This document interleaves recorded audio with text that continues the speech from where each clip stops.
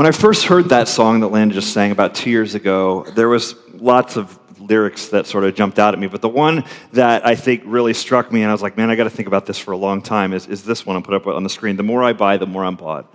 The more I'm bought, the less I cost. And I just thought, man, there's something in that. There's something in this, like if I get more and more, it somehow, and I'm not all sure how, and I need to think through the implications, but if the more I buy, the more something gets devalued in the culture, in the currency, in me. The more I buy, the more I kind of sell out. The more I acquire stuff, the more I teach myself that my job is just to acquire stuff. The more I get bigger, better, more, I teach myself that that's what is really matters in life. The more I buy, the more I become a cog in the machine. The more I buy, the more I lay out that wallet and that credit card, the more I think I'm just a consumer who's here to acquire things.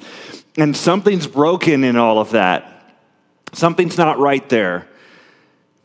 And that whole idea has just sort of challenged me. I start thinking of myself as a consumer rather than as a creative person or as an artist or at least a conservationist. I don't think in those terms. I just think I'm supposed to build up the GDP of a country. And maybe all of that is a way of getting at this question. What if the stuff we have ends up having us? What if the stuff we have, the things we buy, the things we acquire, what if that stuff just ends up owning us? We've already seen that. We've already seen it to some degree. We talked about it a couple weeks ago with a phone. You can have a smartphone and it's a great trinket, it's a great toy, but it ends up owning you in some way. You end up being addicted to it, a slave to it. You're addicted to the dopamine hit that comes from the text message and the oh, let me just check and see if anyone commented or see if I got a like on the Instagram photo. We're addicted to that stuff, and we think we own it, but it ends up owning us, and in the process devalues us and shapes us and forms us in not a good way. And we can be addicted like that to so many things, to technology, to a phone, to drugs, to sex, to food. We can develop those addictions and we think we're in control of them, but in a lot of ways they end up controlling us. And all of those things, what they ask us to do, what they require us to do is to get more and more to still feel good. They are relentless in their pursuit of getting us to consume more. And this consumption, this internet addiction, all of those things, this is a problem for us. It's a problem. A full 1/3 of marriages that end in divorce, in the legal paperwork about their divorce, they include the word Facebook. Isn't that crazy? It's weird, right? Like people are connecting with old flames and stuff, and then it just spirals out of control. And the people who invented Facebook had this utopian idea that we would be all connected all across the world, and they never really stopped to ask, is that a good idea? Is it really a good idea? They're asking it now. They're sort of like, oh, hey, let's pump the brakes here a second. Is this really good that we are actually that connected? Can the human brain handle that kind of stuff? So we consume, we get more and more, we go after all sorts of trinkets, and it changes us, it devalues us, it hurts us in some way. As a culture, as Americans, the average American household lives on 117% of their income. You tracking with that? 117% of their income. That means the richest country in the world, and it's still not enough for us. We've got to have more. We've got to extend out beyond what we can actually afford to get it, whatever it is, to get the next thing. We have to have more. We have to strive, and so we work hard to get more money, to get more things. And it's crazy, the consumption of material things. I heard this the other day. Do you know what the number one tourist spot is in Virginia? So many choices, right? Virginia's beautiful. Shenandoah, Williamsburg's fun, right? Virginia Beach is a beach. And I used to live there, so I can say that. Virginia Beach, Old Town Alexandria, like Natural Bridge. Like, there's so many great things in Virginia. But in terms of foot traffic, of the number one place that people outside of Virginia come into to visit, it is the Potomac Mills Mall in Woodbridge.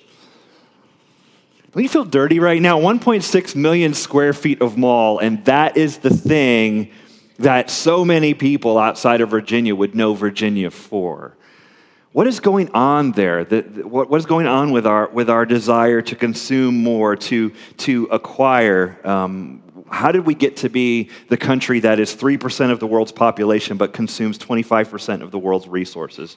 There's just something in this culture that's baked in that says acquire more, get more stuff, use more, and that shapes us. What we do, how we live, shapes us. When we make purchases, that shapes us. It shapes us as much, it forms our character as much as what we believe. I mean, you can believe that working out is a really bad idea. You can believe that, but if you go actually do it and you work out consistently, it reshapes your body. It's just a fact. It doesn't matter what you believe there. You can believe that certain foods are good or bad, but if you avoid the bad ones and eat the good ones, that reshapes you and changes things about you. You can believe that you use your cell phone too much, but if you do use it anyway, it doesn't matter what you believe about it, it shapes you and forms you and trains you in certain ways. You can believe that buying stuff is probably not such a great idea around Christmas, or getting crazy into it is a little overboard at Christmas. But if you go out and just do it and you buy and you consume and you get into that whole rat race American culture thing of like consume more and more, bigger and better, it shapes you. And it changes what you think about what it means to be a human being. It actually changes us. And so if I could put all this together into a modern problem, because this series is called Ancient Answers to Modern Problems, I would say our culture encourages us to be greedy. Our culture encourages us to be greedy and to grab stuff. And it encourages to grab stuff that ultimately will never really satisfy us, because I think deep down we know that the stuff doesn't quite get you there, but it encourages us to keep going and getting it because they can sell it to us. And we know it. We say that chocolate cake's going to be amazing. It's called impact bias. We think it's going to be amazing, and it's kind of amazing. And it was the last time you had it as well, but we forget, and we just sort of, oh, this is going to be incredible, and it's not quite good enough, so maybe you'll get it next time, and it'll be even better. And so we consume in order to be happy, even though that's not where happiness comes from. We don't desire to be rich for rich sake. We just think that money will get us the happiness. And happiness and consumption just sort of get conflated together in our culture. And so let me give you an ancient answer to this, because we're not the first culture to ever struggle with this. Ever since there have been human beings who can acquire things and come up with some sort of market economy, where we're buying and selling goods, we've struggled with this. And this was a problem in the ancient world as well. In the Roman Empire, in a period of peace called the Pax Romana, in the first century, Jesus spoke to a crowd, and he talked about this consumption thing and what it will do to us and how it will affect us. And so he tells a parable, he tells the story, and I want to set it up in Luke chapter 12. We're going to put it up on the screen, but I want to read it from the New Testament here. Listen to the conversation Jesus has going into the parable that he tells. Luke chapter 12, we'll start with verse 13. Someone in the crowd said to him, "Teacher, tell my brother to divide the inheritance with me." But he said to him, "Man, who made me a judge or arbitrator over you?" And he said to them, "Take care and be on your guard against all covetousness, for one's life does not consist in the abundance of his possessions." So that sets up the parable he's about to tell. But let's just pick this apart a little bit. Jesus is talking to the crowds all the time, and somebody in the crowd speaks up. And he says, "Teacher, tell my brother to divide the inheritance with me." Now, that's a cool move that guy's pulling, if you think about it. Because you can imagine, if we're going to imagine some backstory here, here's this guy and his brother. Their parents have died, and they're arguing over the inheritance. Ancient problem or a modern problem? Both, right? Like, I still hear of families that struggle with this, of dividing up, and my brother did this, and my sister, and and then we don't get together at Thanksgiving anymore, and then one of them dies, and they haven't seen each other for 20 years, and they come to the funeral. Like, that stuff still happens, right? So they're having this problem. Hey, I've got this inheritance coming to me. Tell my brother to divide it. And you wonder, like, if they go to hear Jesus preach, like, were they fighting about it on the way there? Well, let me ask you this way. Have you ever fought on the way to church in the car? Have you ever done that, or is that just me? Or and what is that? I remember as a kid growing up, I felt like Sunday mornings was the time we were going to get into a fight as a family. And I don't know, that's a weird thing. It might be, I don't know, Satan. I don't know, someone trying to keep you, but you're fighting with whoever you're traveling, your spouse, your family. You're like, oh, and you're saying all this stuff, and you're like, let's go. Shut up, we're going to go praise Jesus. Come on, let's go and get in the church. And And it's hard. It's one of the reasons I'm glad I don't have to drive to get to the bird theater, so I don't have to deal with that, so if we fight at home, and I've felt it, because and you've probably felt it too. You're like, oh, so frustrated with you. And they're like, fine, we're not going today because you're so mad at each other. I can't go like this. I can't go and pretend to be happy. We're not going today. You probably had that conversation, right? I've had it too. But then I think, oh, I'm the preacher. Dang it, I have to go. What am I going to do? Oh, I can't not show up. So, fine, I'm going to go preach today. It's not a good look. So maybe that's what's going on. They're having this fight over inheritance, and this guy's like, you know what I'm going to do? Jesus is like the rock star rabbi that everybody's listening to. He's like a really good teacher. He's great.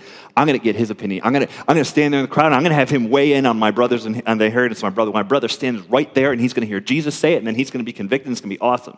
Hey, Jesus, could you weigh in on this? Tell my brother to divide the inheritance with me. And Jesus says, man, who made me the judge? It's a good question. It's true, right? He's not the arbitrator. It's not his role, right? He's like, who made me the judge? But I think the reason Jesus asks it, and then what he says next, is because when Jesus gets at this stuff, he's not getting at the question that's being asked or the issue that's being raised. He goes after the issue underneath the issue. What is the real motive of the heart here? And the guy says, tell my brother to split the inheritance. And Jesus goes, you know what? Life's just not about stuff. Be aware of every kind of greed in your heart, in your life. And he tells us to the whole crowd. Life is bigger than this. And the guy thinks, oh, I just want him to be fair and share it with me. And Jesus goes, no, you don't. You just want a bucket of money. And that's what's really going on. Let's just put it out on the table and be honest about it. So he challenges him and says, look, your life is about more than stuff. Consumption will not make it better. So then he tells this parable, verse 16. And he told them a parable, saying, the land of a rich man produced plentifully, and he thought to himself, what shall I do? For I have nowhere to store my crops. And he said, I will do this. I will tear down my barns and build larger ones, and there I will store all my grain and my goods. All right, first of all, he's just telling a story, right, about this fictitious guy. But this guy is already wealthy, has a lot of land, and 1 year in an agrarian society, if there's rain and there's good sunshine and all that, like the crops were good. And this guy makes a lot off of it. So a rich man got richer in this story. I want you to notice, because we don't live in an agrarian society, at least notice this, that Jesus is saying that this guy's wealth or this guy's prosperity isn't necessarily a product of his own hard work. I'm sure he does his job well and whatever, but the land was good. It was just a good year. And although we don't live where we're dependent on the crop cycle, typically in our jobs, there are things in the economy and there are things that are happening that sometimes a year is good for you, not just because you're so awesome and you work so hard, but because it just is. It just is the economy. It just is your industry. And that should humble us. We may say, oh man, I did so well this year because I worked so hard. And you may have worked hard, but you probably don't work as hard as a Sherpa in Tibet. You probably don't work as hard as your granddaddy did in the mill, right? But you work hard in a time that you didn't ask to be born into, in a time and a country that you didn't ask to be born into. You work so hard in a time and country that rewards that kind of thing. So you're in the right place at the right time and you did well. And not to take away from your hard work because you probably put in the hours, but just to say, at the very minimum, we should have gratitude to God and say thank you. If things have been good, if this has been a good year, say thanks to God. Man, I thank you so much for how you orchestrated things behind the scene that I have no control over and really made it go. So continuing on, the guy says, what am I going to do with all this money? Tough problem to have, right? I have more than I need. And he says, and his struggle really is that he makes too much. Some people have that problem, okay? Like, we're not talking about putting food on the table. We're not talking about rent. He's got all of that well covered. He's like, man, I have so much. What am I going to do? How am I going to handle this? And his solution is, I'm going to tear down my barns and build bigger barns. Right? I'm going to build larger storage for all my stuff. How much is that like our own culture? If you have too much, do you downsize? Not often in our culture do we downsize. I mean, there's a simplify movement, that kind of thing going on. But generally in our culture, if you have too much, you say, well, I better get more space. I need more land. I need a big yard. I need this because we need this room. We need that one room in our house that nobody sits in that just has the nice furniture in it. Like, I need all these things, right? There's some exceptions to that, but generally that's our culture, a consumption culture. We say, I'm doing well, I need to tear down my barn and get a bigger barn, a bigger house, a bigger neighborhood, whatever. And listen to what he says, verse 19. And I will say to my soul, and I will say to my soul, soul, you have ample goods laid up for many years. Relax, eat, drink, and be merry. But God said to him, fool, this night your soul is required of you, and the things you have prepared, whose will they be? So is the one who lays up treasure for himself and is not rich toward God. This guy says, and I think this is key, he says to his own soul. So Jesus is saying this is deep inside the person. He says, I've done so well, I'm killing it. Here's what I'm going to do. I'm going to party. I'm going to live it up. I'm going to just live the life and enjoy it. And then the kicker is, Jesus says, man, you're kidding yourself. Here's the reality. You're going to end up in a box one day. You're going to be 6 feet under. It might be today. You don't even know. You're going to die, and then what will all that stuff matter? Why are you investing in, why are you pouring your life into something that ultimately isn't going to matter? And I love how direct Jesus is.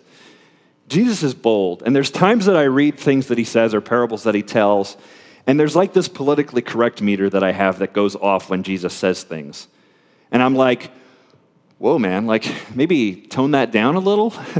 Maybe not be so direct with that dude. I mean, geez, you basically just said this parable like the dude's going to die and then your money, what good's your money? Like, I don't know, maybe a nicer way you could say that. Maybe be a little softer with that. But Jesus does not play. He's not interested in playing the games. He is the real creator of the universe, desiring to connect with the real you, as you really are.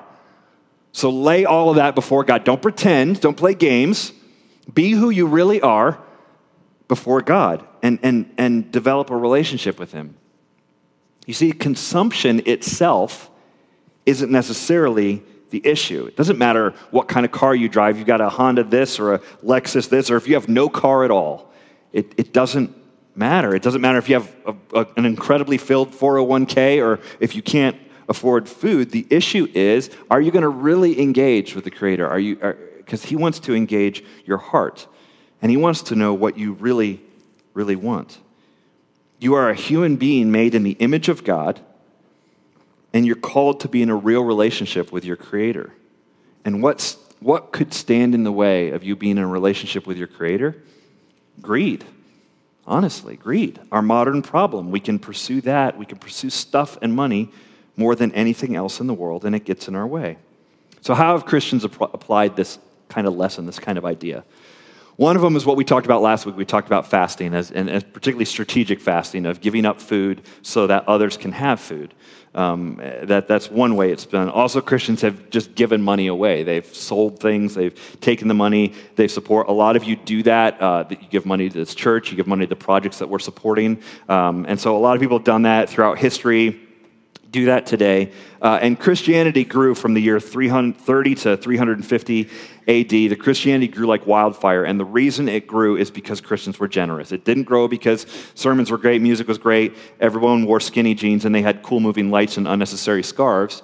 Christianity grew because Christians put their money where their mouth is.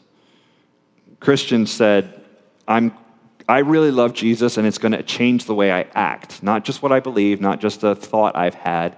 It's going to change what I do with my food, with my money, with my time, with my marriage, with everything.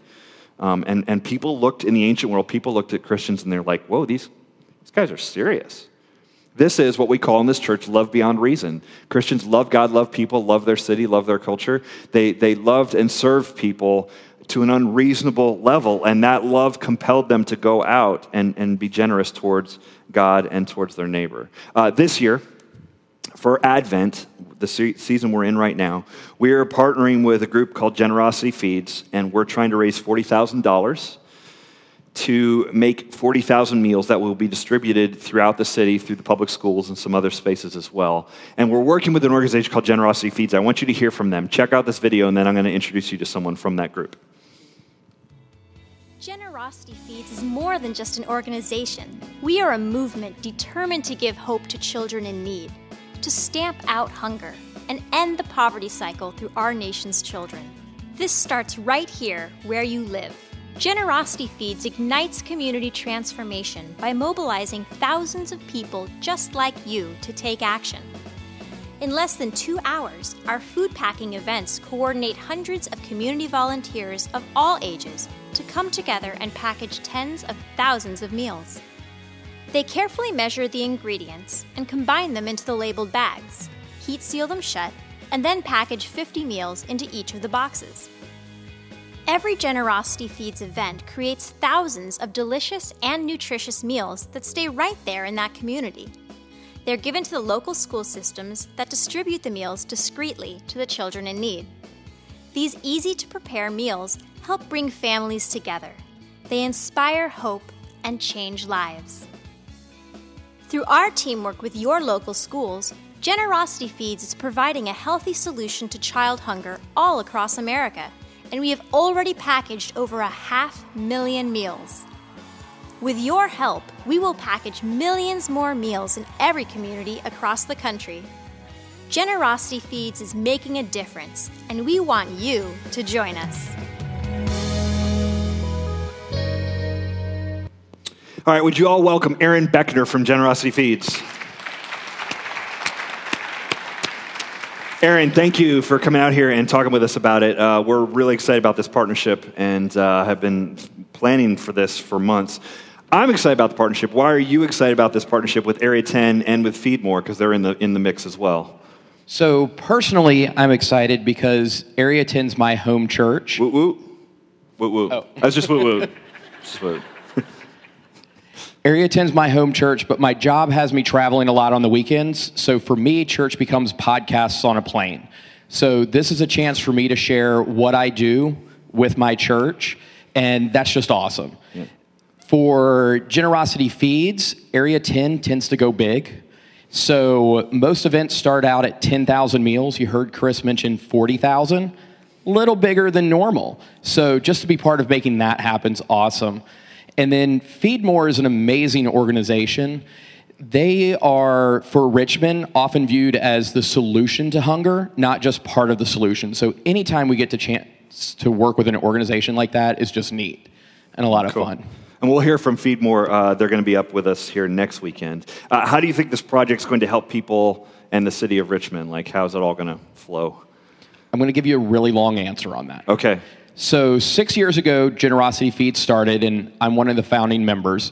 And anytime you do something big like that, you tend to talk to your mom. You share what's going on in your life.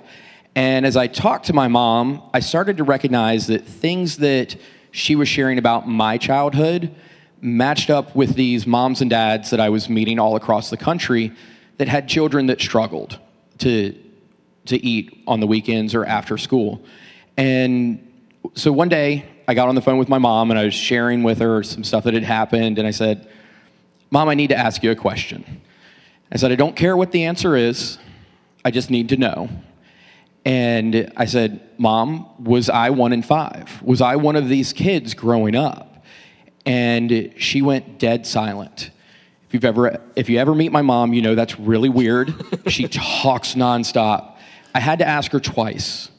And even then, there was a long pause. And she said yes. And what I found out is that when I was in school or I was at my dad's on the weekend, my church would come in and put food in our fridge and in our cupboards. So while I never knew an abundance, I always knew that we were taken care of, that we were okay. So for me, this is a chance to give back to Richmond and to make sure that a kid like me gets to grow up being a kid, and a mom like my mom doesn't have to know what it's like to put their kid to bed hungry. Wow, I did not know that. Well, what's the thing you would leave us with then? What do people need to know about food in Richmond, sort of this issue, or maybe just what do we need to know about Generosity Feeds? Just what do you got? So childhood hunger in America looks different than anywhere else in the world. It's very easy for a child here to go to school and be completely missed. Your kids look just like the other kids, things like that. What we find as we talk to educators, counselors, social workers all across the country is that children are being labeled as learning disabled, they're being labeled as problem children and things like that. Oftentimes, they're hungry kids. So when we can start taking care of that basic need for them, they get to learn, they get to thrive, and we can change the trajectory for that child. So what we want to do is we want to take one by one and change the math for these kids on childhood hunger so that they can grow up and thrive and then be part of breaking that cycle. That's awesome. Awesome. So we've got the opportunity to package 40,000 meals, which is going to take a long time. It takes hours to do that, right? That's like... It'll be 4 hours. 4 hours, okay. So we're doing 10,000 an hour. The quick math I ran on that. So we'll do that, and that's January 6th. It's a Saturday. You need to sign up. We have a link on our website. It goes through Generosity Feeds. We sign up. We need hundreds and hundreds of volunteers to come together and do this, all the way down to, I think, age 3 or something like that. 3 and up can participate. Yeah, so it's going to be a really great day, and it's going to be an incredible way to start off the year. We are going to give this month to gather the resources, and then we'll come together next month and do the project. So super excited. Thanks for taking the time to be with us, Aaron. Absolutely. Thank you, guys.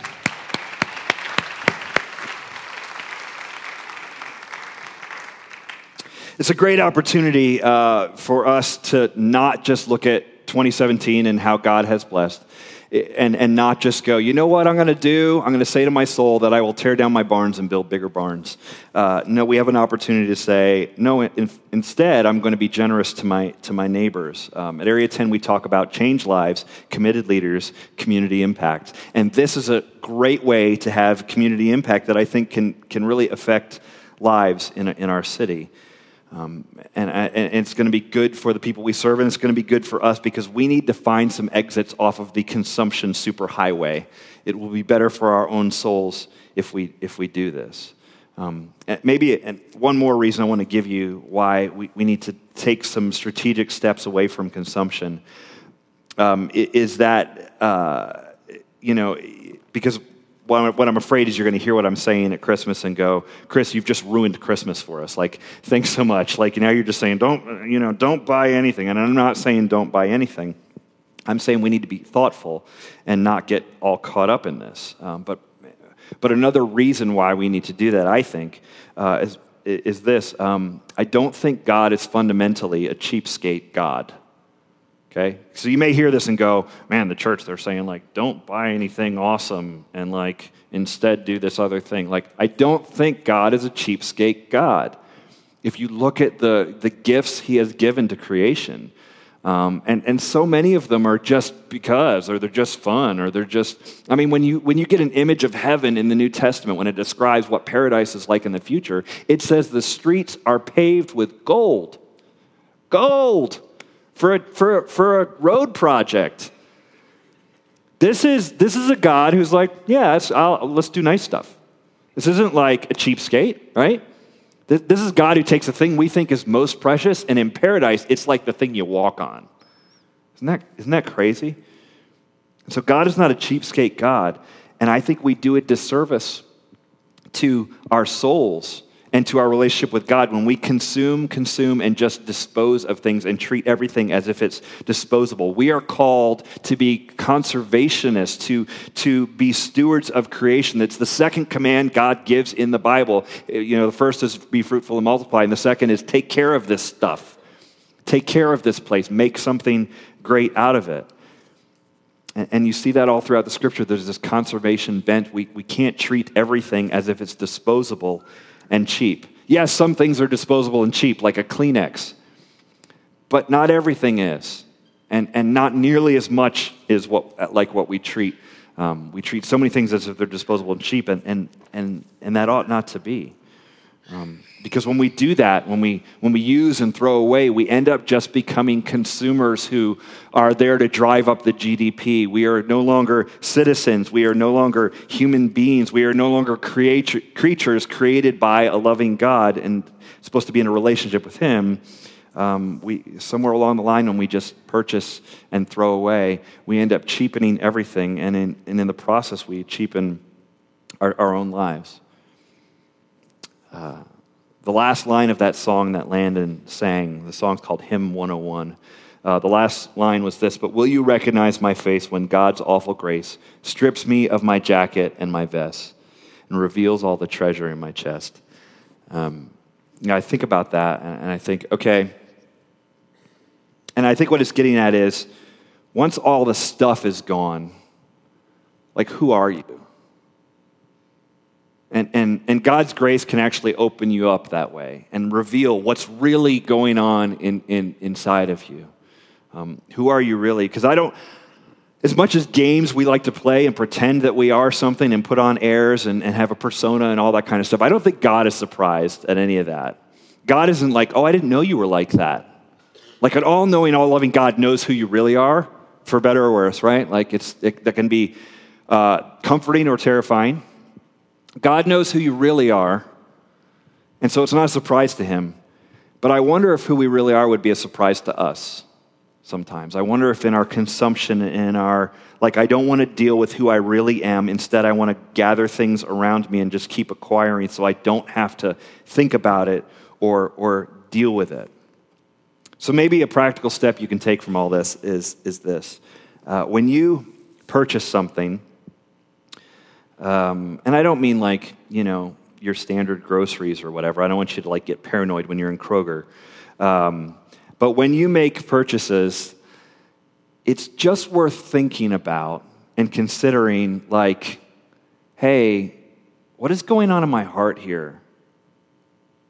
Because when you're on tilt about a purchase, when you have to have that thing, whatever that thing is. What is going on in you?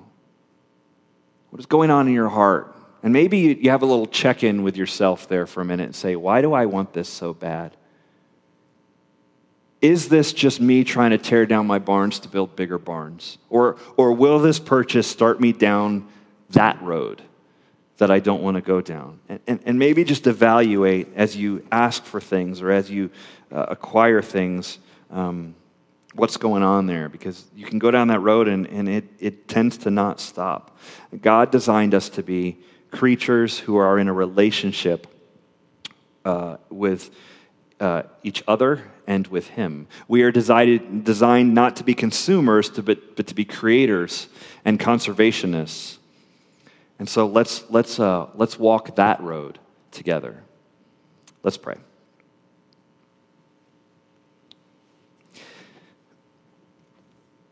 God, I thank you for the Advent season, how we have a chance to focus, to think about what it means. We sing songs, O Come Emmanuel. We long for Christmas. We long for the celebration of the birth of Christ, of how you intervened in the world, just as Israel longed for their Savior. But God, I pray that our lifestyles and even all the way to our purchases lines up with what we say we believe, with our desire for you. I pray that there's an alignment there, that we really pursue you in this season, that we pray, that we get together with others, that we love, that we serve, that we pour out for others out of our devotion for you. Thank you, God, for so many in this room who give generously and sacrificially and faithfully to this church, to the work that we're doing in the city and around the world. And I pray that this December we are generous, and that going into next year we have an incredibly generous year as a church where we pour out blessing after blessing all over this city. Thank you, Lord. In Jesus' name we pray. Amen.